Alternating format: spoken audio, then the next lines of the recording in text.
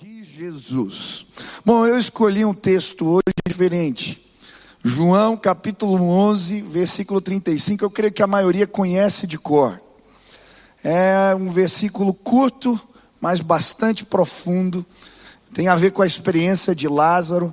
E o versículo diz assim: Jesus chorou. Você pode repetir comigo? Jesus chorou. O título da mensagem de hoje é Experimente chorar. Em determinada ocasião, alguns oficiais do Exército da Salvação vieram procurar William Booth, que era o fundador dessa missão bastante conhecida, e vieram relatar que eles tinham usado todos os métodos evangelísticos que conheciam para pregar um evangelho em determinada região, mas nada havia acontecido. William Booth disse algo muito simples. Chamou aqueles oficiais e lhes disse: experimentem chorar. Eu creio que o despertamento espiritual, que lemos em João capítulo 11, aconteceu regado pelas lágrimas de Jesus. A minha pergunta ao ler João 11 foi: por que Jesus chorou? Por quê? A Bíblia vai nos mostrar que ele sabia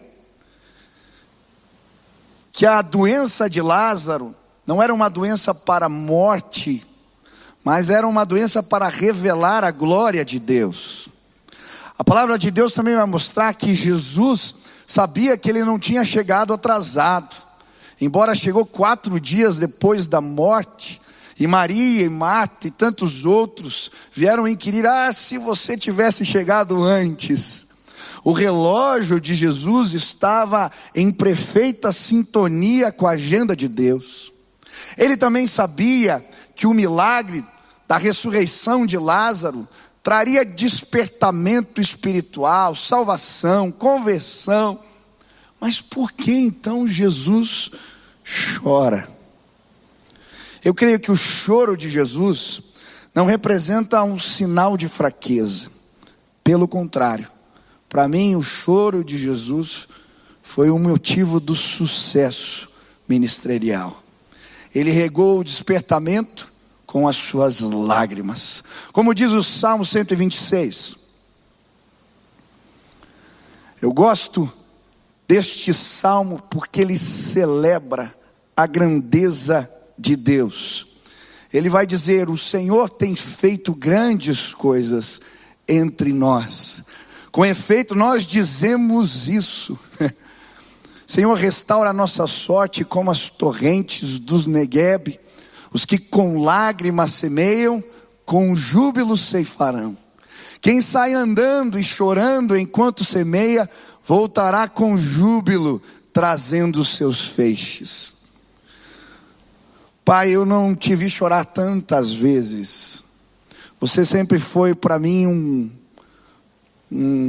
a representação de uma liderança forte, capaz de aguentar pressão, de tomar decisões sábias em momentos difíceis. Sempre me impressionou a sua habilidade para lidar com as crises e saber se posicionar. Mas eu dou graças a Deus, porque eu te vi chorar algumas vezes. Eu dou graças a Deus porque o teu ministério foi regado por lágrimas. E observando o teu ministério, eu aprendi que ministério não é plano de carreira. Ministério é um chamado para servir. Ministério não é um negócio, nunca foi para você. Ministério é vida entregue no altar. Ministério não tem a ver com currículo, posição ou cargo, mas sim devoção, paixão e lágrimas. Hoje eu queria aprender com as lágrimas de Jesus. Como o choro de Jesus pôde regar despertamento espiritual. Como as lágrimas de Jesus tornaram o seu ministério tão frutífero. Eu creio, se nós com as nossas orações, o nosso clamor e as nossas lágrimas buscarmos ao Senhor, veremos a glória de Deus. Como Jesus disse a Maria: se creres, verás a glória de Deus. Eu creio, nós veremos a glória de Deus. E vamos semear o avivamento, o despertamento com as nossas lágrimas, como Jesus os fez. Jesus chorou, aleluia. Jesus chorou, aleluia. Nós colhemos os frutos do seu ministério. O que nós aprendemos com o choro de Jesus? Em primeiro lugar, o choro de Jesus revela o exercício da compaixão. No versículo 33, a Bíblia vai dizer: Jesus, vendo-a chorar, e bem assim os judeus que a acompanhavam, agitou-se no seu espírito e comoveu-se. E perguntou: onde o sepultastes? Eles lhes responderam: Senhor, vem e vê. Então Jesus chorou. O choro de Jesus me ensina que ministério é o exercício da compaixão. Jesus chorou porque sentiu a dor de Maria, sentiu a dor de Marta. O seu espírito ficou perturbado. Diz a Bíblia, ele se compadeceu. E é interessante porque na Bíblia os milagres de Jesus normalmente são antecedidos por essa expressão. E Jesus moveu-se em compaixão, então tocou o leproso. Jesus moveu-se em compaixão, então abriu os ouvidos do surdo. Jesus moveu-se em compaixão e ouviu o clamor de Jairo, e entrou na casa e despertou aquela menina. Jesus movia-se em compaixão. As suas lágrimas revelam isso. E sabe, a palavra compaixão significa dor nas entranhas, sentir a dor do outro, sentir o que o outro está sentindo, se colocar no lugar do outro. Nestes anos de ministério, eu vi o exercício da compaixão na sua e na sua vida, pai, e na vida da mãe. A mãe chorava mais que você, sempre chorou. Ela orava pelas pessoas e chorava. E não só chorava, ela fazia. Quantas vezes a pessoa estava precisando, ela juntava 3, 5, 10, levantava oferta, fazia reforma, fazia comida. Ela sentia a dor do outro. O pai não podia andar com dinheiro na carteira, porque daí ele acabava sempre. Era sempre um problema. Abençoava as pessoas. Eu lembro de uma vez que eu te vi chorar. Um amigo meu, na adolescência, acabou se conhecendo algumas más amizades. E um dia acabou se envolvendo com drogas e teve ali um surto. Eu lembro que eu levei esse meu amigo, que era amigo da família, a gente amava demais, ama demais essa família toda. Levei para casa. E aquele moço passou mal a noite toda, passou muito mal no outro dia. Nós levamos então um médico amigo da família, e ele falou: olha, ele vai ter que se desintoxicar. Naquela época, a desintoxicação era feita em hospital psiquiátrico. E eu lembro que nós então fomos com aquele moço, a família chegou depois no hospital, e eu lembro daquele ambiente pesado, as pessoas doentes ali, daí chega o vô, chega a família, e eles abraçam, é aquele sentimento de profundo pesar, e o pai muito forte, ajudando nas coisas, ajudando com os documentos, vendo as coisas. Mas eu lembro que quando terminou tudo, e nós entramos no carro, e estávamos voltando para casa, eu te vi chorar aquele dia, chorar a dor daquele menino. Mas o exercício da compaixão transformou aquele jovem. Ele saiu da clínica e veio editar tuas mensagens. Ficava ouvindo mensagem do pai, foi overdose de mensagem, viu? Todo dia, porque ele fazia edição para os programas de rádio. E Deus começou uma obra de transformação na vida daquele meu amigo, porque eu te vi chorar, pai. nós choramos aquele dia. E ministério é o exercício da compaixão. Cuidamos das pessoas, chorando com elas muitas vezes. Mas o choro de Jesus também representava para mim paixão que gera despertamento. Diz o texto: depois disse aos seus discípulos: vamos voltar para a Judéia. Estes disseram: mestre, há poucos os judeus tentaram apedrejar-te, e assim mesmo vais voltar para lá. Jesus tinha uma missão, e ele fazia a obra de Deus com paixão. Custe o que custar. Se custar a vida, valeu a pena.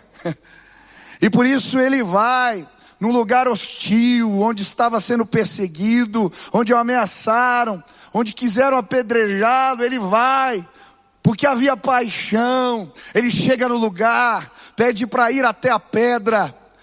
Então, com uma ordem, diz: tirem a pedra.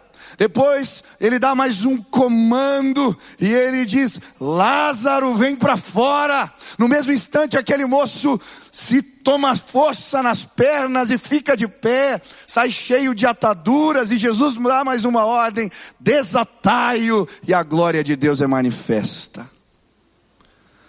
As lágrimas de Jesus para mim revelam a sua paixão, o seu fervor em fazer a obra de Deus, custe o que custar. Eu gosto do avivalista Leonard Ravenhill, em seu livro Porque Tarda o Pleno Avivamento, ele vai dizer: evangelização, antes de ser um programa, é uma paixão. É por isso que o apóstolo Paulo vai dizer: ai de mim se não pregar o evangelho. É por isso que Jesus, ao ver Jerusalém perdida, vai chorar e vai clamar: Jerusalém, Jerusalém, quantas vezes quis eu reunir os seus filhos. Foi o clamor apaixonado de John Knox, em meio aos soluços, que o fez declarar: dá-me a Escócia para Cristo, senão morrerei. Também foi em meio a lágrimas que David Brainerd, o famoso missionário entre os índios peles vermelhas, se embrenhou no meio da mata, num tempo de frio, cheio de neve, e ele, tuberculoso, tossindo sangue, orava e clamava pela salvação dos indígenas, até que o despertamento chegou. Eu creio que o ministério bem-sucedido é regado com as lágrimas da paixão, daqueles que entregam tudo, porque sabem quem é o seu Deus, e creem num propósito de salvação. Eu sou grato a Deus, Pai, porque nesses tempos, não participei dos 40, uma parte, mas eu vi a sua paixão, a paixão sua e da mãe. Vocês entregaram tudo. Eu lembro do primeiro carro que você entregou aqui para a construção do templo. Eu era pequeno. Aí teve um outro culto. Terminou o culto, nós voltamos para casa, eu era adolescente. E aí o pai e a mãe nos chamaram no quarto para nos consultar. Nós tínhamos um apartamento. E aí você falou: eu vim consultar vocês. Eu tinha 16, 17 anos, porque essa é a única herança na época. Mas a gente sentiu no coração de entregar o apartamento para a obra de construção da igreja. Falei: pai, a gente vai definir o quê? Tamo junto. E aí foi o apartamento. Quando chegou na reta final aqui dessa obra de construção, meu pai tinha uma previdência da vida toda, que era a aposentadoria dele. Ele não teve dúvida, entregou a aposentadoria da vida toda. Ministério se faz com paixão e lágrimas. Os que entregam tudo.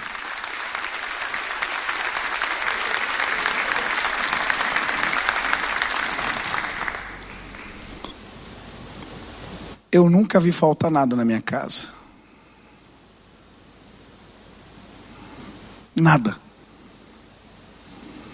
Não vai faltar, pai. Deus, Ele é tremendo. E quando semeamos vida no altar, vemos os Lázaros ressuscitando dentre os mortos. Eu passeio por este lugar, e eu encontro os Lázaros, os que despertaram, os que enxergaram a vida. O que vale um apartamento? O que vale um carro? O que vale qualquer outra coisa? Eu quero andar no meio do vale dos ossos secos. Na minha geração eu vou ver o vento soprando dos quatro cantos da terra, ossos se juntando. Nós vamos entrar nos lugares de miséria, nós vamos andar por esta nação, nós veremos os Lázaros de pé, nós vamos andar, caminhar com paixão, com lágrimas nos olhos. Esse país não vai ser mais o mesmo. Se Deus encontrar aqui pessoas dispostas não apenas a receber, mas se entregar no altar, um grande despertamento vai acontecer neste país. Esta é terra que emana leite e mel, é terra da promessa. Eu creio. E é tão interessante porque essa entrega de Jesus inspirou outros. A gente sempre lembra de Tomé como um incrédulo, mas nesse texto aqui ele se mostra fiel. No versículo 16, quando Jesus está dizendo que vai para este lugar hostil, Tomé diz: então Tomé, chamado Dídimo, disse aos outros discípulos: vamos também para morrermos com ele. Sabe, aqueles que choram,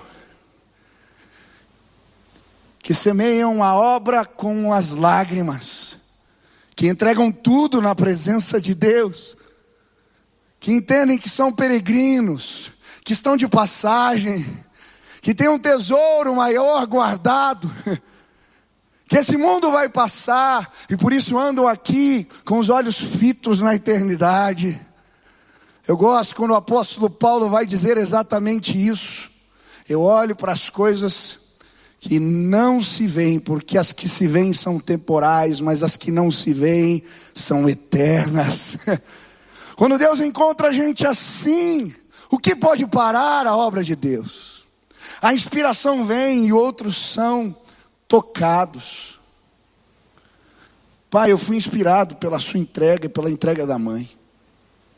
Esses dias estávamos na mesa e era dia dos pais. E o Lelo perguntou: você se arrepende de algo? E eu lembro que você disse: eu lembro da bicicleta que ficou pendurada lá há muito tempo.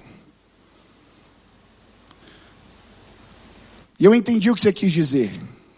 Você gostaria de ter mais tempo com a gente. Mas pai, nós sabíamos o que você estava fazendo. Você não estava correndo atrás de dinheiro, de recursos, de nada. Você estava investindo tudo no altar. Eu não ando tão bem de bicicleta, nem a Kelly, não nos faz falta. Mas se você olhar no escritório da sua sala, tem um quadro pendurado lá, que eu te dei há 2 anos atrás, depois da primeira cruzada evangelística que nós fizemos. Uma foto do estádio. E toda vez que você lembrar da bicicleta, lembra do estádio, porque a tua vida me levou para aquele lugar e nós vamos ver a glória do Senhor. Não me faltou nada, pai. Não nos faltou nada. Você regou e a mãe esse ministério, essa obra com lágrimas. E sabe o que isso me inspira a fazer? A entregar tudo. A entregar a vida no altar. A ver a presença de Deus, a buscá-lo todos os dias. Um exemplo de Jesus é esse. Mas o choro dele também tem a ver com compromisso com o propósito de Deus. O despertamento de Lázaro era um prenúncio do que ocorreria com ele. As lágrimas de Jesus também representavam aqui o compromisso em buscar cumprir todo o propósito de Deus. É por isso que no capítulo 12, na sequência, no versículo 24, ele vai dizer: digo-lhes verdadeiramente que se o grão de trigo não cair na terra e não morrer, continuará ele só, mas se morrer, dará muito fruto. Versículo 27.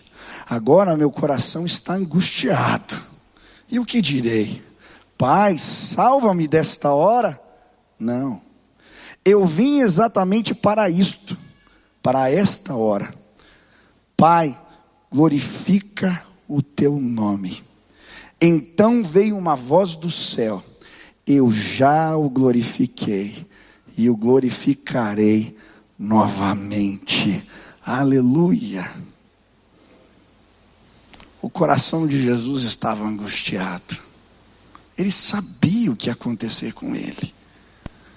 As suas lágrimas tinham também a ver com o desejo de cumprir todo o propósito de Deus. E isso envolveu suar sangue, angústia profunda, porque o que aguardava era a cruz do Calvário. Na Bíblia, quando lemos as histórias de homens de Deus, vemos que suas lágrimas tinham a ver com o desejo de cumprir todo o propósito. Você citou Jeremias, que chamado difícil, desafiar autoridades, reis do seu tempo, apontar o pecado. Esse ministério foi regado por lágrimas, porque cumprir o propósito de Deus, todo o propósito de Deus, muitas vezes não é tarefa fácil. Paulo, saravadas de pedra. Tem um texto ali em Coríntios que relata só os açoites, os naufrágios, as dificuldades, as pressões que ele viveu. Mas aquele homem, depois de ser apedrejado, batia a roupa e no outro dia estava pregando de novo.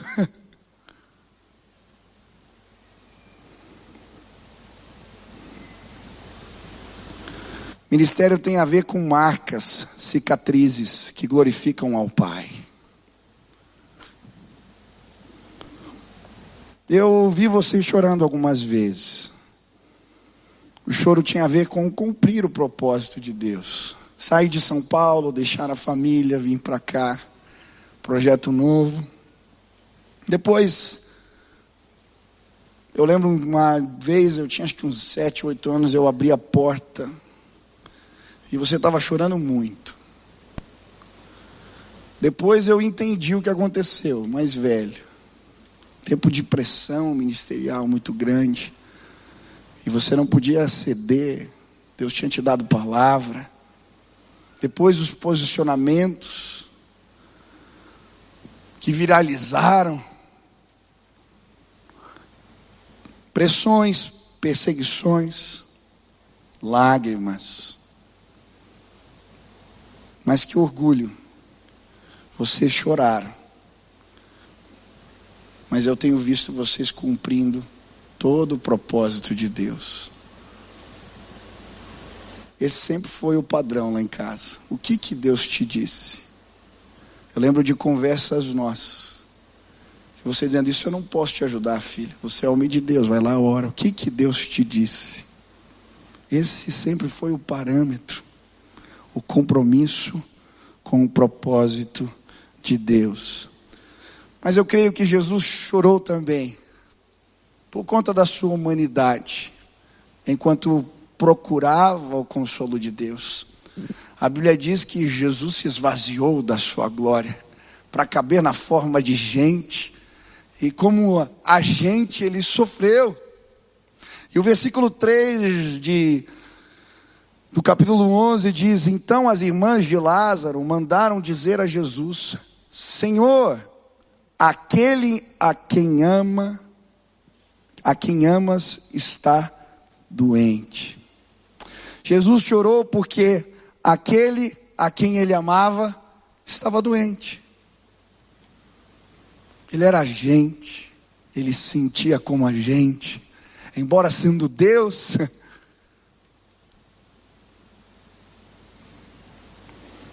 Nesses últimos anos tenho te visto chorar mais, porque aquela que você ama está doente, Pai. Eu lembro de um encontro no mercado. Você me ligou. E o pai era engraçado, a mãe que sempre fazia compra normalmente. Quando o pai fazia, eu já sabia, porque ele era exagerado. A gente abria assim, tinha um monte de coisa. Naquele dia eu encontrei no mercado e estava um monte de coisa no carrinho. E nós sentamos ali no carro, na garagem, estava no processo da doença da mãe. E naquele dia eu te vi chorar. Eu queria saber o que dizer, mas não sabia. Eu só chorei com você. Depois a gente foi para Campo Largo comprar azeitona, suco de uva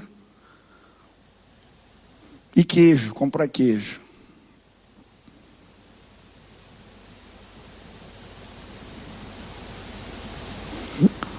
Mas eu louvo a Deus porque, como Jesus, você buscou consolo no lugar certo. Na presença de Deus. Em João capítulo 12, Jesus vai a Betânia. E o que Jesus foi fazer em Betânia de novo? O texto diz que faltava 6 dias para ele ser crucificado. Ele foi buscar consolo. Mas por que Betânia significa casa da aflição? Mas por que ele foi para lá? A Bíblia diz que ele ficou na casa onde Simão, na casa de Simão o leproso. E ali comeu junto com seus amigos Lázaro, Maria, Marta. Eu creio que Jesus foi ser consolado no lugar dos milagres. Um leproso tinha que ficar afastado. Provavelmente a Bíblia chama Simão de o leproso, se referindo ao milagre de Cristo. Jesus foi ser consolado no lugar onde Simão não é mais leproso e onde Lázaro vive.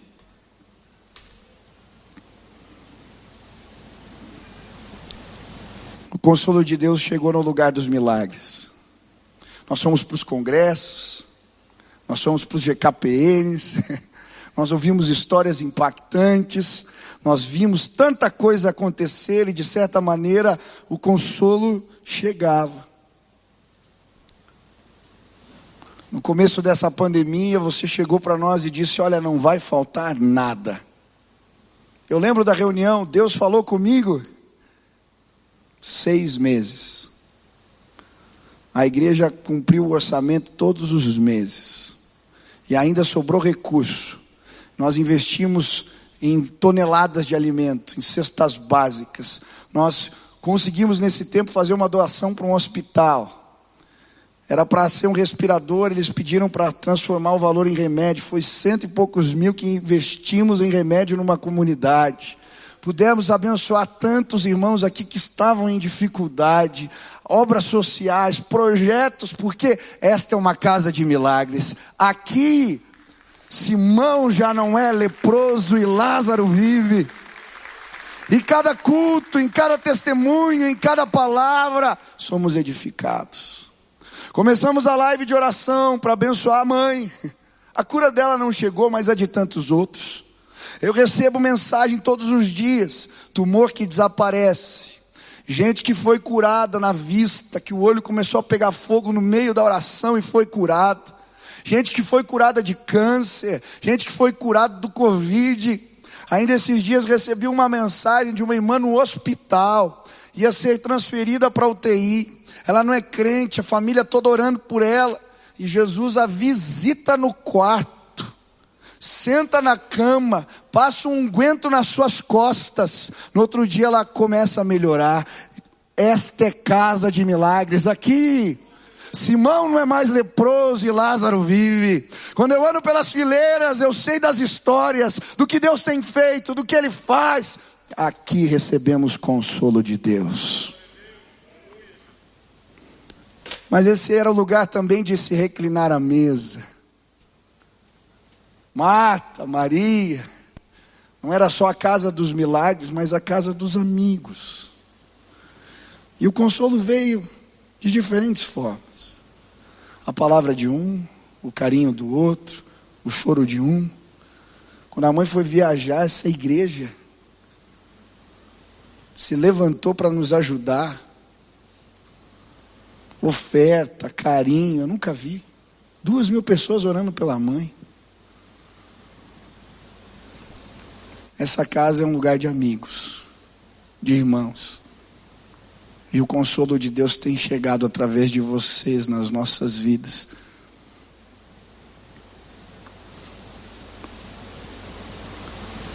Mas essa casa também foi o lugar da unção, Pai. Maria vem com um óleo, um vaso de alabastro, um perfume caro. E ali ela despeja o óleo. As pessoas não entendem. Que desperdício. Mas Jesus fala, não. Ela está me ungindo, me preparando para o que há de vir.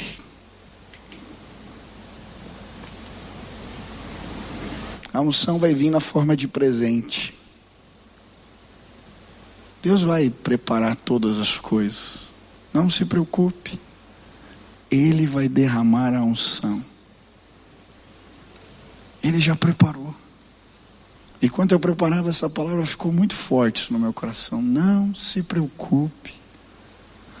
O perfume já está nas mãos, já está vindo. O óleo da unção vai chegar. Lembra quando você chorou no carro, pedindo socorro, e a irmã ligou? Naquele instante, uma médica, se tinha tomado o remédio errado, não sabia. Deus mandou. O óleo da unção vai ser despejado de novo sobre a cabeça. E Deus vai dar tudo. Ele cuida de tudo. Ele te honrou até aqui e vai honrar até o final.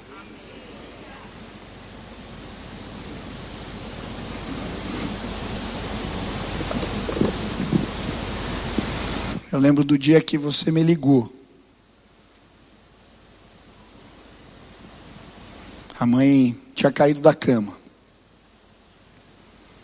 E aí você falou para mim, vem para cá, não estou conseguindo pôr ela na cama. E faltava pouquinho tempo para começar o culto. Eu fui correndo, cheguei no quarto, você estava branco. Fui lá com dificuldade, consegui pôr a mãe na cama. E nós fomos para a cozinha e aquele dia você estava triste. Você disse para mim, eu não consigo mais nem cuidar direito da sua mãe. Pai, tem lugares que os nossos braços não chegam. Mas faz 7 anos, 8 anos. Você sempre esteve lá. E a mãe sabe disso. Mas sabe o que me impressionou depois? Você pôs a gravata e veio pregar. Você sempre esteve aqui. Deus vai honrar a sua fidelidade. O óleo, o perfume vai ser derramado a cada dia. Jesus disse para Maria e para aquela comunidade: se creres, verás a glória de Deus.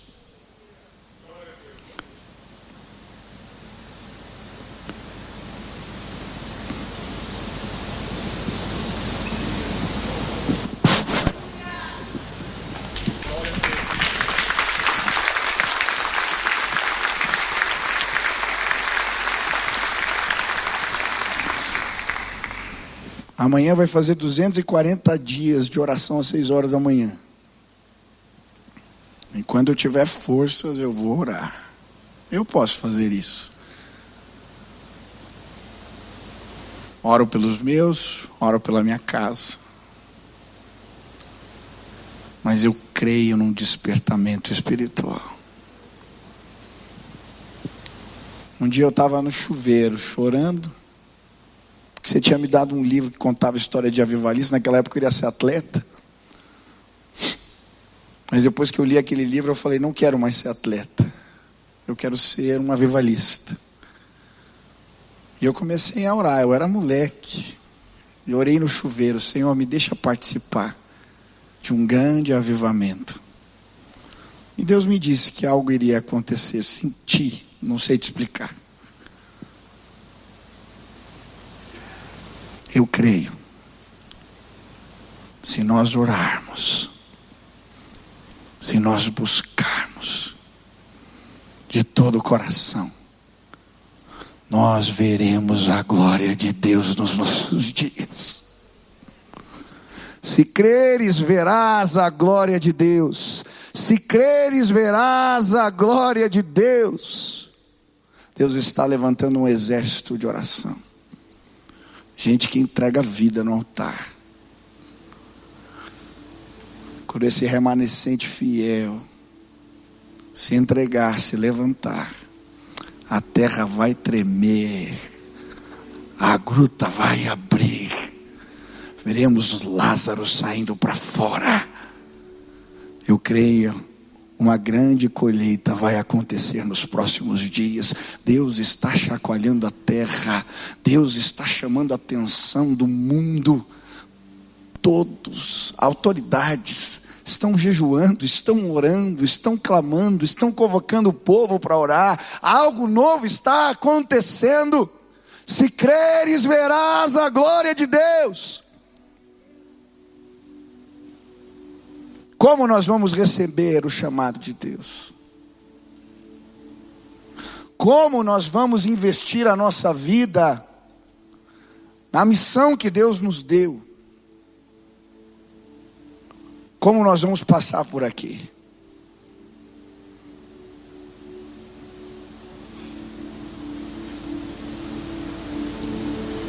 Experimente chorar. Experimente chorar. Jesus chorou e houve despertamento nos seus dias. Jesus chorou. Hoje eu queria te desafiar a experimentar mais da presença de Deus. Eu queria te desafiar a conhecer Jesus, a entregar a vida, a semear a vida. Eu queria te desafiar a viver mais, entregar mais. E eu creio, Deus vai fazer algo novo em nossos dias. Se hoje Deus falou contigo e você quer experimentar chorar, quer ter disposição para entregar tudo, quer sentir a dor do outro, quer buscar consolo no lugar certo. Se você junto comigo quer buscar ver Lázaro de pé, eu creio, o milagre vai chegar na tua casa. Eu creio, Deus vai fazer algo novo. Se hoje você quer dizer: Jesus, me ajuda, eu quero estar totalmente comprometido com o teu propósito. Eu quero tudo que o Senhor tem para mim. Se Deus falou contigo, aonde você está, fique de pé no seu lugar. Eu quero orar por você agora e clamar que Deus nos visite hoje. Que Deus nos abençoe hoje. E que a glória do Senhor nos alcance.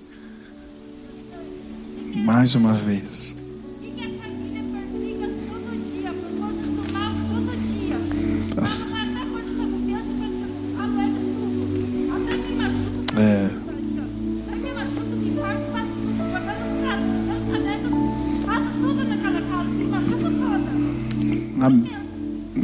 Vamos orar por você, Francis. Isso. Uma Carmen vai orar contigo, vai orar pela sua casa. Vamos orar aqui. Eu sei. Aonde você está, feche teus olhos agora. Eu quero orar agora e clamar. Pai querido, Senhor, nós te damos graças. Nós te bendizemos. Nós te exaltamos, Pai. Obrigado, Pai, porque as lágrimas de Jesus nos ensinam tanto. Eu quero pedir, Pai, agora, que o Senhor derrame graça e favor sobre cada um de nós. Senhor, queremos dedicar a vida no altar. Queremos colocar diante do Senhor tudo, Pai, que o Senhor possa encontrar em nós um sacrifício vivo, e que esse culto chegue como um incenso suave à Tua presença. Agora eu quero clamar, Senhor, na autoridade do nome de Jesus, que o poder de Deus caia neste lugar, que Ele venha sobre a vida dos meus irmãos, que Lázaros voltem a viver hoje aqui, que aqueles que não conhecem a Jesus, que hoje possam simplesmente ouvir a sua voz dizendo: sai para fora, levanta em nome de Jesus. Que a salvação chegue em casas agora, que a salvação chegue pelas ondas do rádio, dentro dos carros, que a salvação possa chegar e que o Teu nome seja exaltado. Pai, eu quero pedir agora que a fé possa arder nos nossos corações como nunca antes, que possamos crer no poder da oração, que possamos crer no poder de Deus, que possamos declarar agora: Pai, um novo tempo vai chegar. Que possamos semear o avivamento com as nossas lágrimas, que haja paixão, que haja fervor, que haja entrega, que possamos ver a glória de Deus nos nossos dias.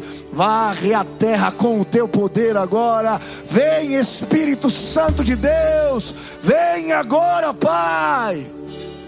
Comece a entrar nas casas, Senhor, agora, enquanto os Teus servos estão orando, que eles possam chegar em casa e encontrar seus filhos chorando na presença do Senhor, que eles possam ver o poder de Deus chegando, a glória de Deus invadindo, Pai, a nossa terra.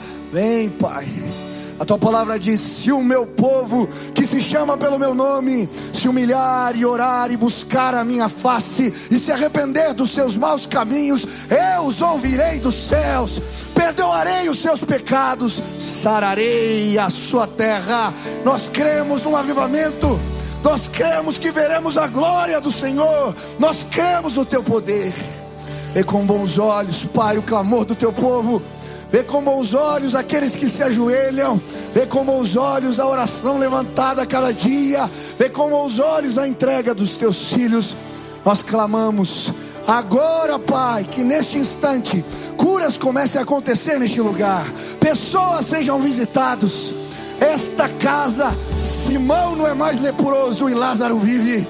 Nesta casa, as evidências dos sinais de Deus nos alcançam. Que agora milagres comecem a acontecer neste lugar.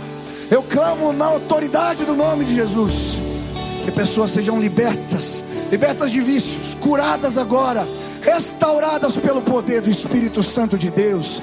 Vem, Senhor, agora. Nós clamamos: visita-nos esta noite. Visita-nos esta noite, Pai. Nos leva às águas profundas, nos leva ao lugar da pesca maravilhosa, nos leva ao lugar do sopro do Espírito. Que possamos sim ser visitados a cada dia. Vem, quebranta os nossos corações, que possamos olhar para o alto, que possamos entender o que o Senhor tem para nós. Pai, levanta a Tua igreja, levanta o Teu povo, levanta este exército. Que possamos marchar na direção das águas e ver o mar se abrindo, que possamos ver as muralhas caindo.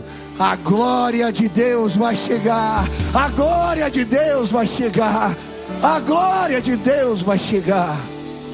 Abre os céus hoje neste lugar, começa algo novo, nos visita, nos abençoa. Eu quero clamar por essa igreja, Pai. 40 anos de ministério, 32 aqui. Eu quero clamar que o Senhor alargue as nossas tendas, Pai, em nome de Jesus. Que o Senhor levante líderes e mais líderes, que possamos tomar a cidade em nome de Jesus.